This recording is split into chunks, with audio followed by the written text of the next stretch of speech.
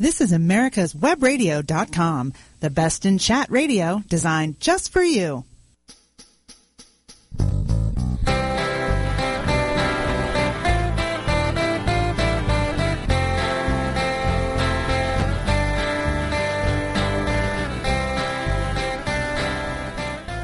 Good morning. This is Cheryl Linker, and I'm here with my co-host, Anita McKee, and it's this Saturday's version of the Master Gardener Hour. I hope you guys haven't been upset with us for listening to some repeat Master Gardener Hours because we've been snowed out in Atlanta. And, of course, Anita and I did nothing stupid, and we stayed home and we're safe. But we're back. Today we have a guest with us that I've wanted to have on the show for quite some time, Gloria Ward, who is a dear friend who I have known for probably 25 years. We live in neighboring neighborhoods, and Gloria is a longtime master gardener and also a founding member of the American Hydrangea Society, which is based in Atlanta. And this year, Gloria has taken over at the helm as the president of the American Hydrangea Society. Congratulations, Gloria. Thank you so much, Cheryl. It's fun. We're having a good time. I know. I had talked to her last year about coming on the show, and she said, nope, I'm going to wait till the reins are passed to me and I can speak as the president of the American Hydrangea Society. I feel very honored to be president. It's a society that I dearly love. I originally met Penny McHenry at the Southeastern Flower Show back in 1993, and that's when she introduced me to hydrangeas. And at that time, I was an avid rosarian. I had 130 roses, and some were shrub roses and et cetera. And then the freeze in Atlanta of 93 did my hybrid teas in, and I lost 100 hybrid teas. So then I meet Penny McHenry, and she said, oh, you need to know about hydrangeas. I said, yes, tell me more. And she goes, I'm thinking about starting a society. Would you be interested? And I said, oh, yes. And so since 1994, when she began the society, I was a charter member, and learned a lot. And hydrangeas are so easy, first of all. They're almost pest-free, almost maintenance-free. Depending on your climate and your zone, you can really just do, and your location and your exposure, you can put a type of hydrangea just about anywhere. You have macrophyllus that take more sun than people think, but they do need the afternoon shade and respite. They prefer morning sun. Hydrangeas do need sun to bloom, and you'll see many books, magazines, plant tags that say for the shade. Well, if you put them in dense shade, they may grow, they won't thrive, and they won't bloom. We have a lot of savvy listeners, and we've talked about this kind of in the past. And we all agree that the people that make those tags should be shot. Exactly. Because, you know why? Because we put them in the ground and then we move them. Mm-hmm. So that's crazy. Gloria, this show goes all over the country. And if you could just take a minute, and we're going to talk all about hydrangeas, but I really think that people would really be interested in knowing your personal experiences with Penny McHenry and how, just a little of her history, where she's from, and, some of the best tips and ideas that she gave you. I think that would be really special because she passed away in 2006. Right. Yeah, she passed away the same year my mother did. Oh. And I only met her once, but just talk a little bit about her before we really kick in. Okay. Well, she is a dear friend and mentor of mine. As I said, I met her at the Southeastern Flower Show, and I can't tell you the inspiration she was for me. She had such a passion for hydrangeas. It was infectious. And because of her, I think so many people have grown to love hydrangeas because she was so passionate. And she toured around the country and, talk to people, and you just would meet her and you couldn't wait to plant a hydrangea after you met her, But we became very close friends. I'll never forget one day before she started the society, and I had a long list of questions. She called me on July 4th, and I'll never forget it because it was July 4th. And she spoke to me for over an hour on the phone and answered any question I had because I was a novice and didn't know. And I'll never forget that. And then as the years went on, we became closer and closer friends, and we had this little group that we called the Queens. And she, of course, was the queen of hydrangeas, and I was the queen of bows, and there was 3 others. Sandra Jonas was the queen of design, and we had a queen of hearts, and Margaret Mosley, the famous Margaret Mosley, was the queen mother because she was queen of camellias and poppies and just about everything else. So we had this little group, and we met usually at least once a month, and we'd have lunch at one of our houses, and then we'd tour the gardens of wherever we were, and the conversation was always about gardening and who was planting what and whatever was blooming the best at that time, and it was just lots of fun. Kindred spirits. Definitely. Kindred spirits. And Penny was about like as big as a minute. Yes. And would pick up all these big pots of hydrangeas and bloom and drag them around her garden, and what a cool person. Yes, she used to be an actress, so she was very theatrical. Where was she from?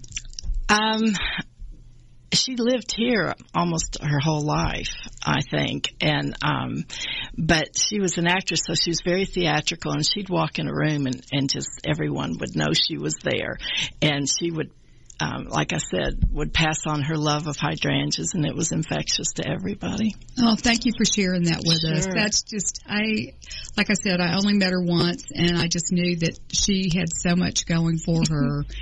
And, of course, I have some of her hydrangeas. Yes.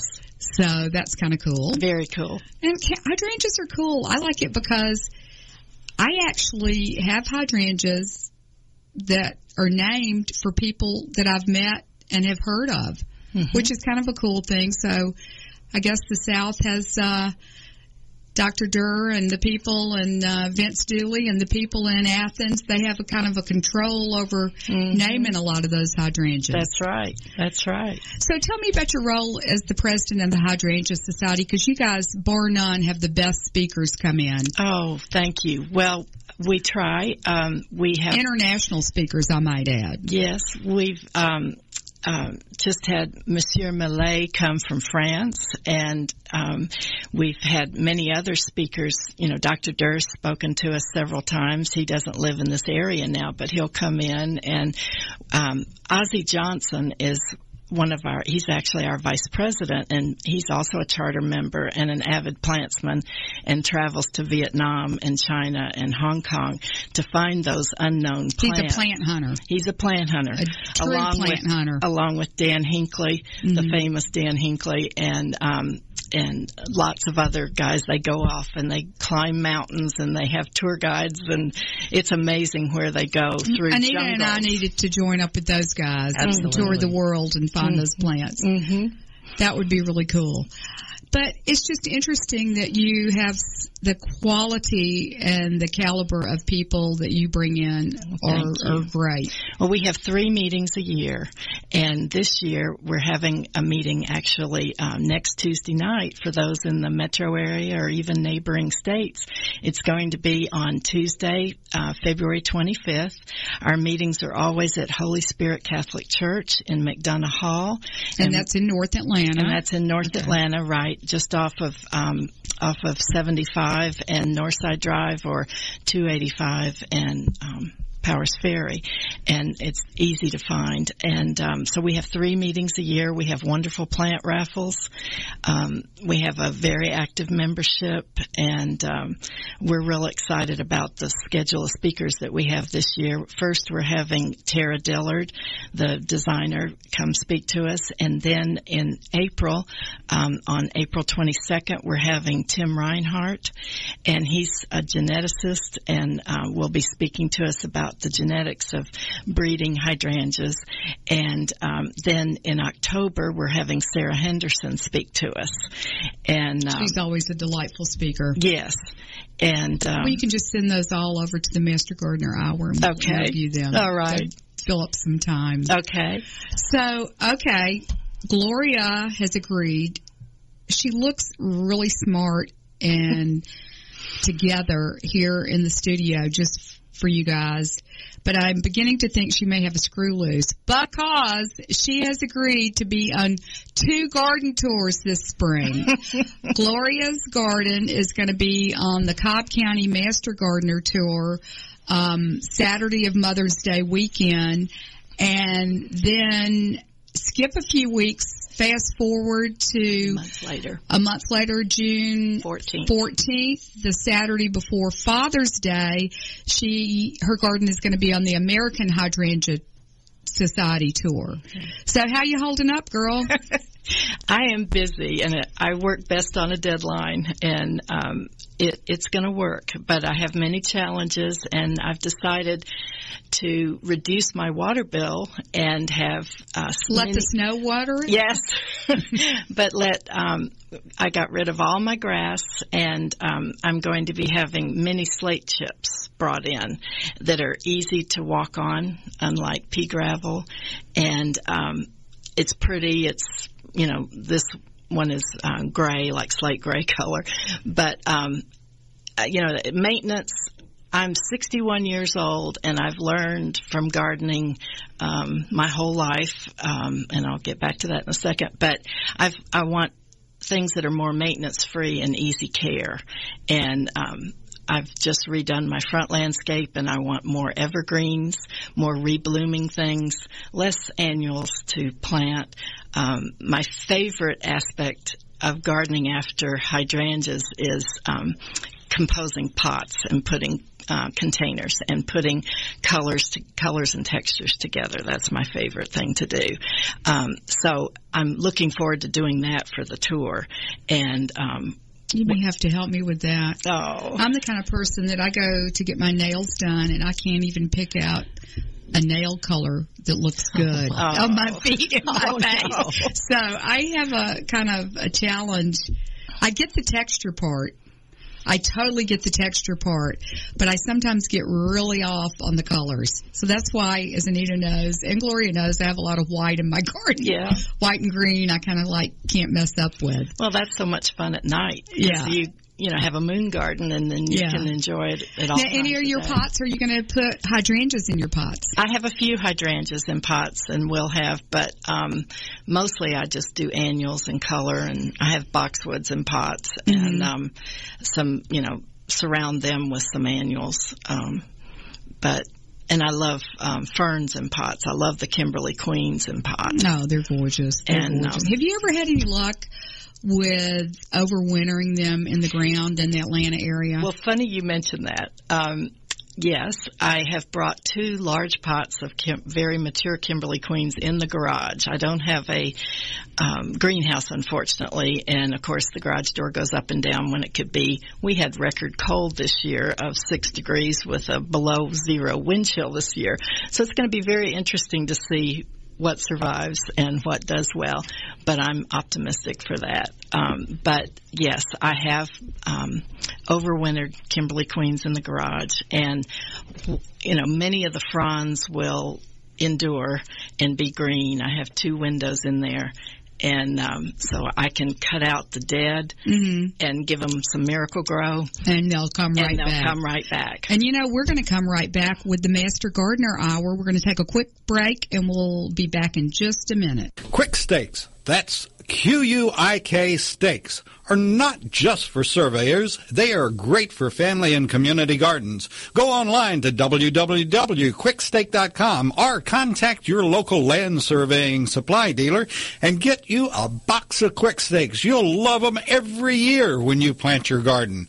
Again, that's Quick Stakes, QUIK Stakes, the truly preferred way to stake and identify what's in your garden now. PrivateHealthcareExchanges.com Have you checked out the only online guide where employers, health plans, brokers, and consultants can navigate private exchange and defined contribution markets? Browse privatehealthcareexchanges.com today. The emergence of private health insurance exchanges represents perhaps the most significant shift in how Americans purchase health benefits in years. As employers move their employee population into private exchanges, this trend is on a growth projection into the 2015 benefit year and beyond, according to research published by Allegis Technologies. Visit privatehealthcareexchanges.com today to browse our national searchable directory and for Healthcare Exchange Solutions magazine and newsletter. Be sure to submit your listing for inclusion in this groundbreaking guide at www.privatehealthcareexchanges.com. That's www.privatehealthcareexchanges.com. Hi, I'm Paisley McDonald, and I'd like to invite you to listen to my show, At Home with Paisley, every week, Thursday at 3 p.m. Eastern, for practical advice and stylish living for your home and office. Did you miss a show that you really wanted to hear?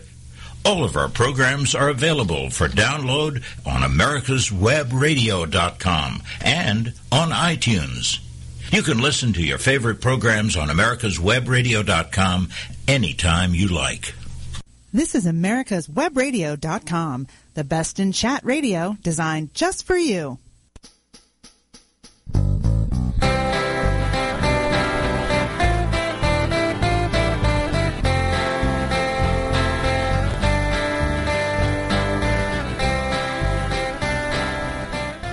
This is Cheryl Linker, and I'm here with my co-host Anita McKee and Gloria Ward, the president of the American Hydrangea Society. And we're just talking about all kinds of things, hydrangea related, and getting Gloria's beautiful garden ready for 2 garden tours here in the metro area this year. But, Gloria, we're talking about pots. Hydrangeas. I tell you something that I've done, and especially when I go to Hydrangea Society meetings, and I always win raffles. I mean, there's just no doubt I'm a lucky person. So I always leave the Hydrangea Society with some kind of, unusual hydrangea.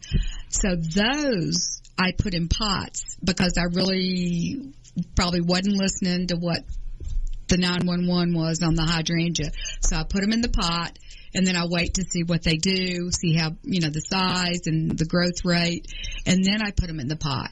So, how long do you think you can leave a hydrangeas like in a pot? I mean, what should you look for time to move it on into the yard? Well, when it depends on the cultivar of the hydrangea, whether it's a large or small cultivar to begin with. Depending on what exposure you put the pot in and how fast it grows.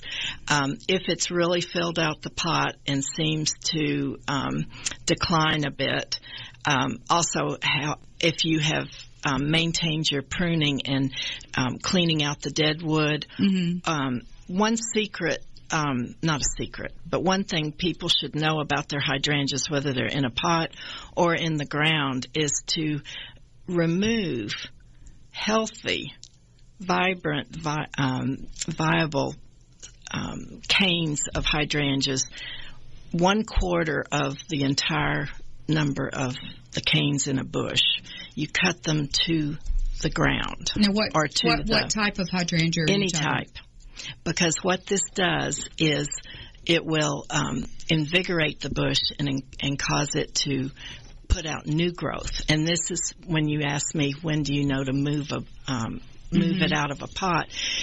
If a bush is in the ground or in the pot is starting to decline, then you need to invigorate it. And you can do that by cutting 1/4 of the canes. And so you do it spread out through the bush. And so once you've finished, you don't even really notice that you've removed those canes. Right at the crown. And that's hard to do. That's a healthy, you could see buds on those stems coming out, but that encourages new growth to come out from the crown. And so you want to take your oldest canes when you cut those 1/4 of them out. Take the oldest canes. And so the way you tell that is they're usually a larger diameter. Right. They have a rougher bark on them. Okay. And it's very easy to see. Usually sometimes they call it the honey bark look, but it's they're the bumpiest, roughest, largest canes. And you may only have a few of those in the bush, and we're only talking about doing this when a bush has started to decline and you just don't see as many blooms on it as you used to. And so that's when you do that. And with regard to pruning, many people think that they have to prune every year. You don't. You don't at all. You only want to prune if something's in the way of a walkway, you're hiding another plant that's nearby, then you can selectively prune. And then that's based upon what type of hydrangea it is as to when you prune it. Back to one quick question here, because I've been doing a lot of going through my garden and dealing with hydrangeas. When you're talking your main canes. Mm-hmm. Okay, is it good when the little bitty ones are coming off at this time of the year when you're cleaning everything up? Should you they just break off really easy? Is there any advantage or disadvantage to removing those or leaving them? The little teeny, almost like toothpick size offshoots off of your canes? Well, it depends on how full the bush is. You want to encourage more growth. Your blooms will be on the tips.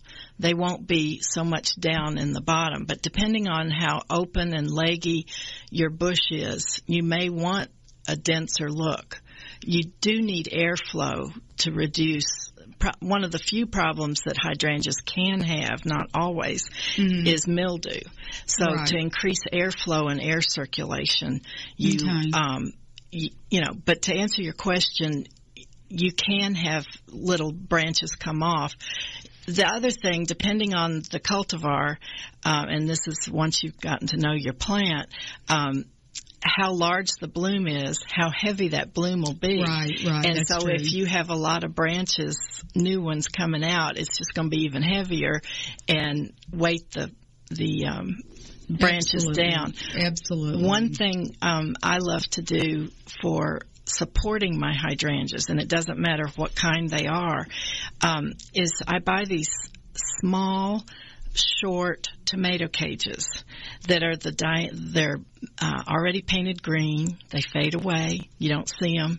They're the diameter. This kind of tomato? No, they're it's a linking that they sell. I've been finding them in this area. The short ones is what I'm talking about, and these you can find at Big Lots here. I'm assuming it's okay I say plug here. But Big Lots has them, and they're 3 panels, and they link together, and they're like $4.50 for one of these. And the diameter of the wire is like a old-fashioned coat hanger wire. So you're not going to see You're not going to see them, and they fade away. And you can either link them into the triangle shape individually if you just want to have one plant by itself that you need to support, or if you have a row, you can link several of them together. They have hooks on the ends of the link, and you can hook them all together and really support them. And I love to do that on Annabelle hydrangeas because they can get floppy with their very big heads. And so ideally when you prune your Annabelle hydrangeas, which can be which is getting close. It's very close. The Annabelles are in the arborescens family, and those bloom on new wood, and then those need to be pruned. Usually in March is when I do that. And an interesting aside on the Annabelles is that the prunings that you clip off, you can just stick into a pot and they will grow and bloom. You can use Rootone or not. Just have a gallon containers made up of soil, and you take those cuttings off your Annabelles. Make sure that the nodes are pointing up just like they were on the bush, and put the opposite end down in the dirt, and put about 5 to 7 of those in a gallon container. Keep them watered, keep them in not a direct sun, partial sun, part shade, and keep them watered. And I had a bloom the first year on one that I did that with. Cutting. Mm-hmm. That's good. Mm-hmm. That's good. It's very easy to propagate. And backing up to don't you think that Annabelles need way more sun than they can tolerate a lot more. Yeah. They really do. And I mean, they do kind of get burned out, but the beauty of the Annabelle is that they come out the pale chartreuse green, then they turn white, then they go back and dry. They dry easily into the pale chartreuse green. Mm-hmm. And those you want to, if you want to cut them, you can let them dry on the bush and then just cut them and put them in containers. They're wonderful. Something I see around Atlanta, I don't know if this is done anywhere else in the country, I see a lot of people, I mean, just for the beauty and the winter interest, they leave the flowers all through the winter. Mm-hmm. And do you do that? I do that as well. And I do it for protection. Right. I also do it I think it's fun. Like this year when we've had snow and ice. They look cool. They look really cool, and you can just look, it's a lot prettier than just a cut bush, mm-hmm. that has nothing on the top. But in the busy springtime, now I have to go back out there and cut all the heads off. And so I do that. So where do you make your cut when you do that?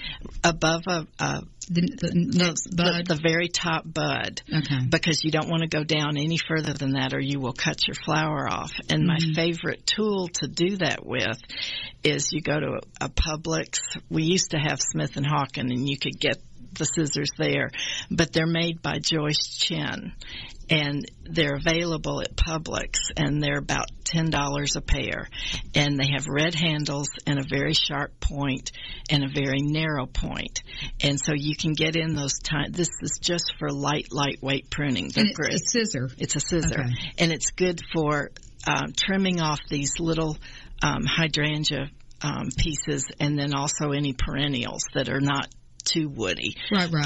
But they're lightweight, and as our hands age and we get arthritis, they're so lightweight you don't get tired using these as you would with your secateurs or other type of pruners. Anything that makes, when you really have to go out and do mass prunings, I mean, it really can take a toll. It does. On your shoulders and your hands and everything.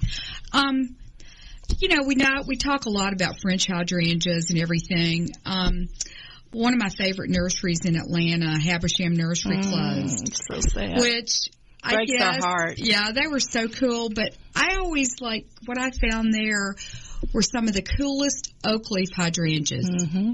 And they, I just think that's, such an I guess, in old Atlanta, like Buckhead, I think it was way used. Mm-hmm. And then when you come out to Marietta and like some of the newer neighborhoods and everything, I think people don't use those plants as much as they could and should. And talk about extremely low maintenance. Yes. I mean, they've got to be the most low maintenance of all hydrangeas. They correct? really do, because you barely have to prune them. They have the exfoliating bark, the peeling bark. The flower goes from ivory and turns pinky and burgundy, depending on which cultivar it is. They're stately. Some are more pendulous. Some are more upright. The Alice cultivar is just huge, and it's huge. Great for filling a big area. I just planted some Snow Queens, and I like Snow Queen because she holds her head up and her nose in the air. Mm-hmm. And then how does her nose stay in the air? Well, it's just the way the breed of them. I mean, they just stand upright. That's good. Okay. And then I underplant those usually with another type, more pendulous, so it gives sort of a waterfall effect. So what would you plant under that? Another hydrangea? Other hydrangeas or other oak leaf hydrangeas. You could, do ones that are more pendulous down.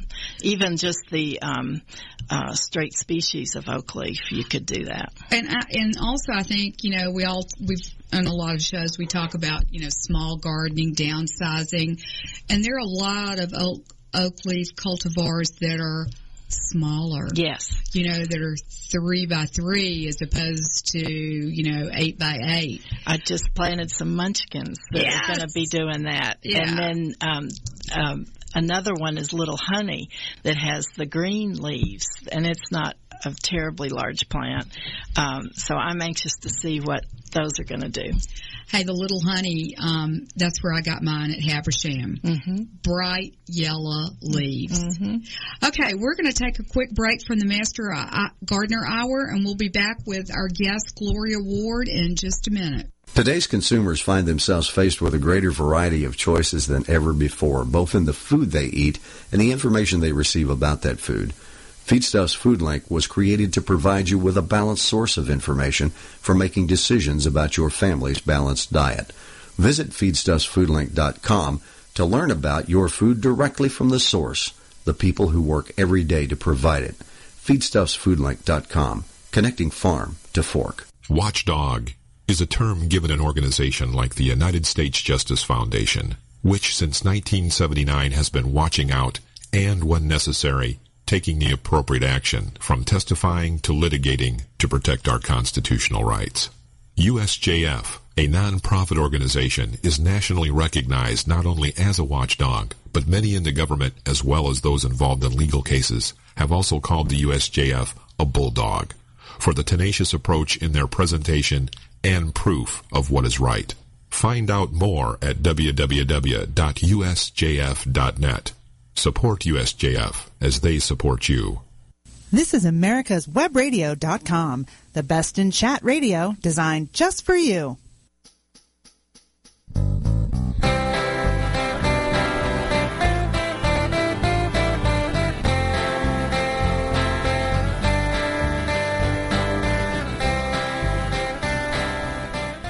This is Cheryl Linker, and I'm here with Anita McKee, my co-host on the Master Gardener Hour, and Gloria Ward, the president of the American Hydrangea Society, is here with us today. And we are really having a very casual conversation about hydrangeas, garden tours, and, you know, how to keep these just incredible plants going. I grew up in Atlanta, and my family, my father was from Thompson, Georgia. My mother was from Carrollton, Georgia.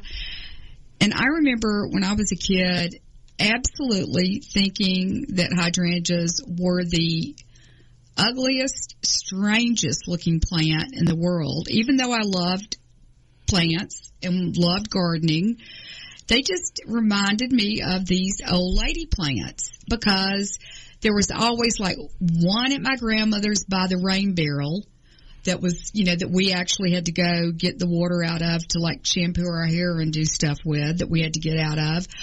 And, you know, it was kind of like just a foundation plant. And, you know, now people use these gorgeous plants in so many ways. And I think at one of the hydrangea meetings that I adored, your French guest, his name again, Gloria? Robert Mallet. Robert Mallet. And the way I remember it, he had like the largest hydrangea collection mm-hmm. in all of Europe or France? One of the largest. His is the Shamrock collection, and he lives near Normandy and Dieppe. Okay, on the northern coast mm-hmm. of mm-hmm. France. Mm-hmm. Well, the thing that he taught me that just sunk in so hard is he had groupings of light colors. Now, he might have a lace cap and, you know, a big leaf, you know, macrophylla together, but they were the same color, and he did them in these mass borders, and it just made me think, why in the world didn't I, like, stick to, like, 3 or 4, you know, cultivars of hydrangea and just buy the dog out of them and put them in a group, because it looks so incredible. It does, and that goes along with one-itis. Master gardeners have one-itis, and that's when you go to a nursery and you have to have one of that and one of that and one of that, and then you have the dot and dash effect. And the dot and dash effect is the opposite of large masses, and large masses make a bigger impact. So when they bloom, they have impact. And so it's hard when you are a hydrangeophile person that you want one of everything. And you want to see what it does. And so then that's a good time to see how you like the plant. If you buy one, if it does well for you, then you can buy more. If it doesn't do well, then you can give it away. And there's all different types and sizes. And a new one that I bought recently from Hydrangeas Plus Nursery is a mail order nursery out of Oregon. And okay, wait, slow down. Hydrangeas Plus in Oregon. And the lady that owns that is Kristen Van Hoos, and she came and spoke to our society last year. It was wonderful. She has a beautiful color catalog. She's also online, but it's hydrangeasplus.com. And she has many cultivars that sometimes you can't find locally. And the one that I bought from her was a Sargentiana, and the species is an Aspera. And what's unusual about them is they get 10 feet tall, and they have... All Asperas get 10 feet tall? Not all of them, but this one does. And it has hairy leaves, pointed, long, oval, hairy, fuzzy leaves. Like pointed like that? Yeah, like long ovals. Okay. Big leaves. Is it kind of like the Cabbage Patch? Is that bigger?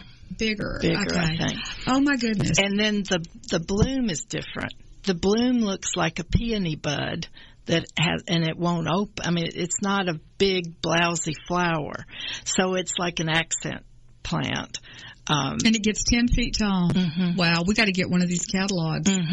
That sounds interesting. And Penny McHenry had 2 in her garden, was where I first saw them. And then I've seen them in gardens, in botanical gardens around the country and in Europe. And I just like them because they're different. See, and here we go with the one-itis. Okay, so Anita, you're a designer, a garden designer, and Gloria, what if you've been a one-itis type person and all of a sudden you decide that you got to really do this professionally and get these masses and everything? The thing that I did learn from that meeting is sometimes it can be a different plant, but if it's in the color family, it can have, a different leaf, a different flower. Now, are y'all good with that concept as well? Yeah. It makes it more interesting, too. As long as it's, blooms at the same time and it's the same color, to have a lace cap with a mop head is fine. There's another example would be like with your Annabelles, to have the straight species of the Annabelle, which is Hills of Snow, or to put white moth with it, or I'm trying to think of the cultivar of the other one. It's leaving me right now. This is the benefit of age. But anyway, I think if the key is the same color, so your eye flows through, and then up close you can see the differentiation between the details, the lace cap and the mop head. Okay, so this show's going to fly by, but I do want to talk about. Okay, right now it is February. I don't even know what day it is. 19th. Okay, I just learned last night. Did you guys know that daylight savings time is March 9th this year? Wow. Really? I just was blown away by that because I always thought it was April 15th. But anyway, so we're going to have an hour longer, everybody except for Arizona and Hawaii, I think. Don't switch. But okay, so we're going to have another hour that we can work in our gardens in the evening. So February 19th, what should we do to our hydrangeas between now and the end of March? Okay. Well, depending on what area of the country you live in, what zone you are. Right. Our area, I'm 7B where I live, and according to the Farmer's Almanac, our last freeze could be even April 15th, April 25th. I think last year we had a very late one. We had a mild winter, but we had a late freeze. So you have to keep that in mind before you do a lot of pruning. As in any kind of pruning, when you prune, you stimulate growth. So you don't want to encourage too much new growth too early to get zapped by a freeze. Then you're nowhere. I mean, you can't. Gloria just did something that is so important because, as gardeners, you get the rules, you get the dates. But she just, you have to explain sometimes if it sinks in your head that the reason that you don't do prune early is because you're going to promote growth. Right. So just, kind of remember that and stick with that and, really know what you're doing when you're taking your clippers out there and cutting. And I think of that often, too, when we have these late frosts and freezes and our hydrangeas have really budded out. And I've been known to be out for 4 hours at night with my miner's headlight on my head, covering plants up to protect them for the freeze that's coming, because otherwise they are so leafed out or budded out that it'll just be zapped and I'll be nowhere. So it's a lot of work, and I hope we don't have that this year in particular. But go ahead. So we're getting depending on what type it is. The Annabelles I would prune at first, and those can, like I said, be pruned, and you can take those cuttings and put them in pots. You can do those in March. Your paniculatas you can really start pruning because those bloom in August usually here, but they're much later than the macrophyllus or the serratas. So how far you're going to cut those down to, like 18 inches? The Annabelles I would. The paniculatas, it depends on what shape or how big of one. Like I have some tardivas. Some people say tardiva. I have a hedge of those, and they've gotten a little big, and they border a neighbor's property, and they're kind of on a bank, and it's sort of hard to prune them. But I'm going to take them down a little further this year than I have in a couple of years because they seem to have bloomed a little better. I'm also going to really look at the structure of the individual plant and open it up. Is this one that you would cut out a fourth of the... You could. Actually remove a fourth of. Not as much on this on the tardivas. They don't have that many stems. They kind of branch off of the main stem. But where the macrophyllus and the serratas come out from the ground and have multiple canes, that's where you cut the fourth out. Okay. But the paniculatas, I try and open them up and shorten them some and basically make like a basketball, make a huge rounding at the top, a sphere shape, and kind of cut them, so that when they bloom, all your blooms aren't at one level. They come down. This is the paniculata. This is really just about any blooming bush. Okay. So the basketball type look. But so that it'll be round as opposed to all blooms at the top. You don't want to give them a butch haircut straight across the top. So you'll have your side it's graduated, branches smaller, and then go up. Exactly. Okay. Wow. So we've gotten them pruned. So are we going to fertilize them? Yep, baby. Let's talk about that because that's what we all like to do is get in there and. Again, when you fertilize, you're encouraging growth, and you don't want to do it too early because then you'll zap your buds. So give me a date in general. Depending on your zone and your weather, I would say around April 1st I'd start putting, I usually can put 10-10-10 out, just a balanced fertilizer. I've also used Osmocote, a time release, but it's only effective when the weather is 70 degrees and higher. So the 10-10-10's active before that, right? Mm-hmm. Okay. And you can, sometimes, I haven't found it lately, but you can get a super 10-10-10 that has the minor nutrients, has boron and some other stuff in it too. And that's great. But the key is because hydrangeas have a lot of shallow roots, you want to make sure that they're not dry. And a lot of us have had drought, so depending on what part of the country you're in, don't fertilize dry roots. You want to moisten it first, put your fertilizer down, scratch it gently, How far around out? The like from the drip are you going to line. go out to the drip line? Drip line. All the way out around the drip line. Yeah. And you don't need to put that much either. Depending on the size of the bush. But keeping in mind that hydrangeas, because they're heavy bloomers and they bloom for such a long time, they're heavy feeders. So you want to do that in April, and then I'd go again even in July. Okay. Back to pruning, one key thing, so we don't run out of time here, that I want everyone to know is on your macrophyllus, your French type, do not prune those after August 1st. Be through pruning. Hey, Gloria, we're going to take a quick break, and we're going to readdress that because that's very, very important. Mm-hmm. We'll be right back with the Master Gardener Hour. The United States Justice Foundation since 1979 has been dedicated to instructing, informing, and educating the public on legal issues confronting America. That means you and me. When necessary, this nonprofit organization has had to litigate to present the constitutional view. Since 1980, USJF has submitted testimony to the U.S. Senate on all but one U.S. Supreme Court nominee. Learn more about USJF by visiting their website at www.usjf.net. Support this nonprofit as it defends our rights, our liberty, and our Constitution. Did you miss a show that you really wanted to hear? All of our programs are available for download on americaswebradio.com and on iTunes. You can listen to your favorite programs on americaswebradio.com anytime you like.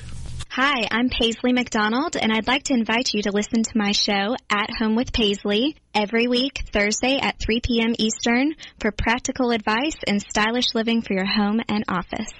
This is americaswebradio.com, the best in chat radio designed just for you.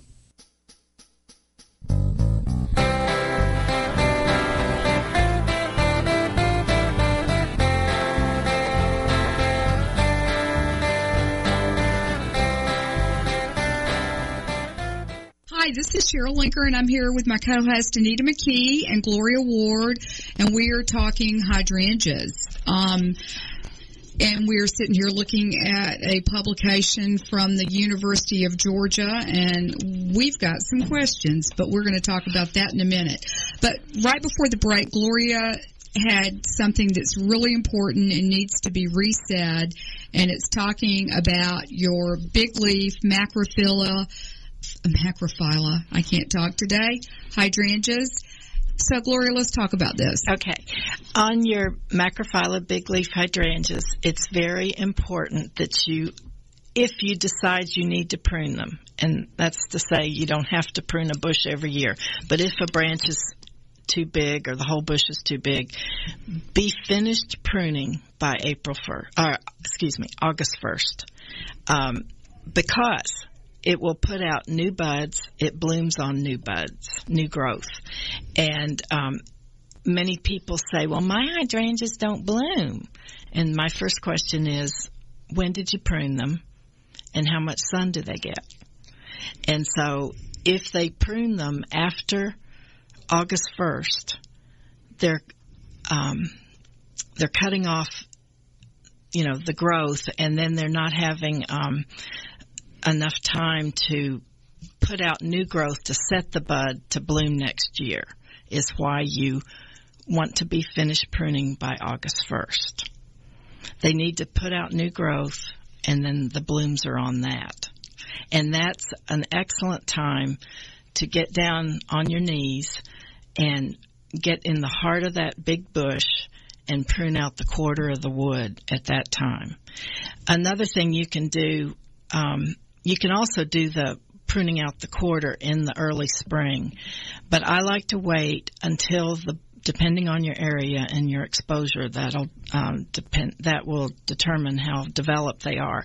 And so you don't want to start pruning in April on your macrophyllas until the buds have really come out and you can see where those top buds are. You don't want to cut lower than the top bud.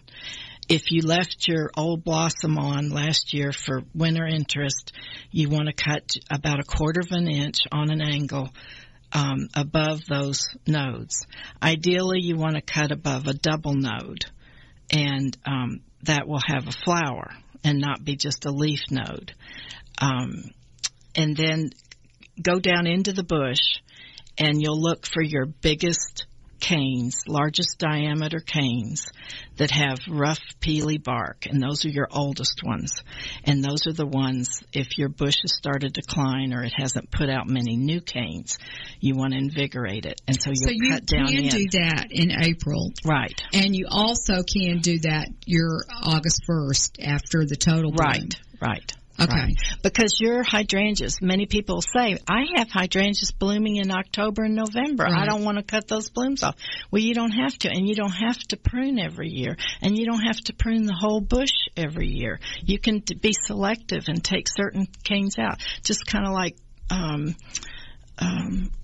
not pyracantha, what am I trying to say? The red berries, the Nandinas. You want to cut one cane of the Nandina to the ground and stagger your cuts on that, and it'll shoot up all new growth. But the one thing you can do when you look at your bush and you pick those largest diameter canes with the roughest bark, you can also take canes that look dead. They don't have any buds coming out on them. You can usually snap the dead ones in your hand. And if there's any resistance and they don't snap, then you know it's growing. Still growing. It's still growing. And that's why you want to wait. Kind of doing your Jap maples. You go up and I can just run my hand over the Jap maple, and they just, little branches crack off in my hands. You know, it's time for them to go. That's a fun little task. Yeah, it's fun. Anita's compulsive about that, but we won't talk about that. We will not talk about it. It goes well with a glass of wine. Yeah, it really does. It really does. Oh my I'm going to ask a question. What's the feedback on the new Annabelles, the Invincibles and the Incredibles? Tell me about those, because those were bred to have stiffer stems because of those huge mop heads. Yes. What's the feedback? Because they haven't been out, for a couple of years right now. Most people I've heard say it's true that, but I personally just have the straight species, the regular Annabelles. But I haven't heard anything derogatory about the new ones. Okay. That doesn't really answer your question, but no, I didn't know what feedback there was in the hydrangea community. There's not. I think they've bred them well, and they're doing their job. Okay, good. I've used them, but only in clients' yards, and I haven't gotten any feedback yet. So they're beautiful. I love Annabelles. They're beautiful. So, Gloria, tell us about your American Hydrangea Society Come With Me tour to Northern England and Southern Scotland. Yes, Chris Adams heads that up, and she's going to be taking a trip to Northern England and Scotland in August, and there's more information about that too on our website, which I'd like to plug, and that's www.americanhydrangeasociety.org, and there's lots of information on there. And if you become a member of our society, you'll get 3 newsletters, beautiful color newsletters sent to your home. And they really are beautiful. I mean, this in the newsletter I have in front of me is Robert Mellet's garden in France, and the photographs, I mean, it's worth it just to get the idea of like some of these mass plantings that he's done. But anyway, back to the trip. So are you going? I'm actually not. I'm going to Scotland the next month with my husband on a golf trip. Okay. And St. Andrews, here she comes. That's right. But I'm anxious because Scotland has a lot of beautiful hydrangeas, and there's the Logan Botanical Garden is there, and I'm dying to see that as well as many others. And it'll be interesting to see, they have so many coastal areas that if the cardinal hydrangea is there, cardinal with a K, if that one is there and it's truly red, you'll see cardinal hydrangeas with C, spelled with a C, and those generally don't stay red. And it's hard to keep a red one here. Wow, that would go off big. People would love that. Well, I'm looking at the list. I've been to the Beatrice Potter Cottage and Garden and the Edinburgh Botanic Garden in Castle, and Logan, and they are all incredible. I would strongly recommend join the American Hydrangea Society so you could go on this trip. That's just amazing. Another benefit of joining the society is you get tour tickets, and we have our annual tour in June. This year it'll be June 14th, and a single membership is $30, and you get one free ticket and 3 newsletters a year, and we have 3 meetings a year. A family membership has 2 garden tour tickets. It's only $40, and you get the same 3 newsletters a year and 3 meetings a year. So it's worth it because, a lot of organizations, you go on garden tours and you pay $20 and, it's a one-shot deal. $30. Or $30 and it's a one-shot deal. So that's exciting. Well, I really hope you hold up for these 2 garden tours that you're on. Well, the other fun thing I'm going to do is make a fairy garden. And I'm doing peak Assiette with mosaics. I'm covering my birdhouses with mosaic because I'm tired of the squirrels eating out the holes in the birdhouses. So at night, when I'm not digging in the dirt, I go in the basement, and I'm going to be doing mosaic and making fairy houses. Oh, my gosh. Cute. She's got more energy than we do, doesn't she? Well, we'll see what happens. We'll see about that. But just to also, for the listeners in the Southeast and the Georgia, Alabama, South Carolina area, the Hydrangea Tour and as well these metro area Master Gardener tours, those are really, really good tours. It's not going to be like a perfect estate garden like at some, gazillionaire's mansion, that's all tended by, people that, don't live at the property.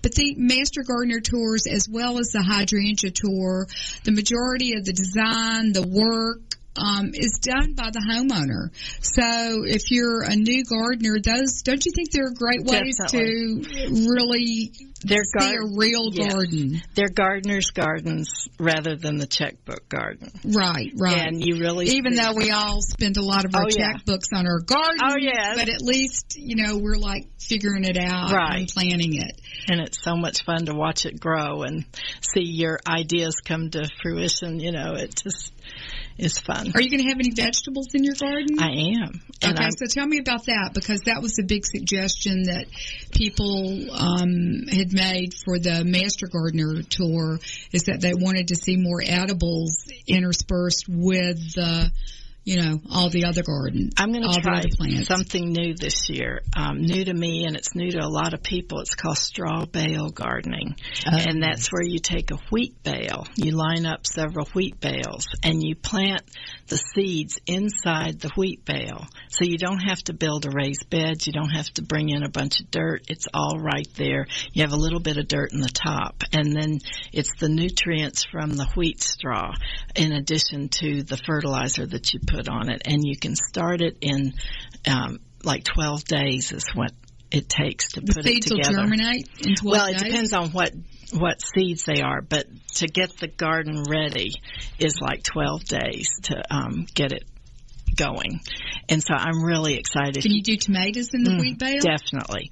Tomatoes and herbs and flowers and chives and cucumbers, and go on the web and look up straw bale gardening. Okay. Some people have even said you could use pine straw, which would be prettier, but I don't recommend it. It's not as dense of a bale. It's not as strong. Yeah, you try to pick up a pine straw bale and you can do it. Right. The wheat is way heavier and denser.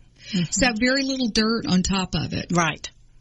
So do you dig a hole out in the top of the bale? No, you just kind of sprinkle the dirt right in the top. I haven't done it yet, and this is going to be my first attempt, so we're going to see. But I thought it would be neat for an educational component to have that during the Master Gardener Tour. Okay, well, if it works, you can come back and we'll talk about it. If it doesn't work, we'll pretend like we never heard about it. Okay. There you go. And the other thing I wanted to say, too, is during the Hydrangea Tour, I'm going to do something different in my driveway this year. I'm going to have what we call a standard flower show, and I'm going to have cuts of many, many different cultivars of hydrangeas.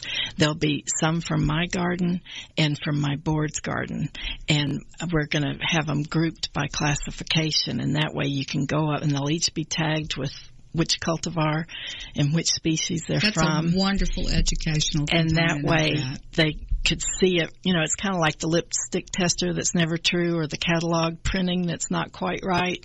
You can see the true colors of what they are. Well, Gloria, that sounds like a really, really good idea. I like that idea. We may have to use that for the Master Gardener Tool.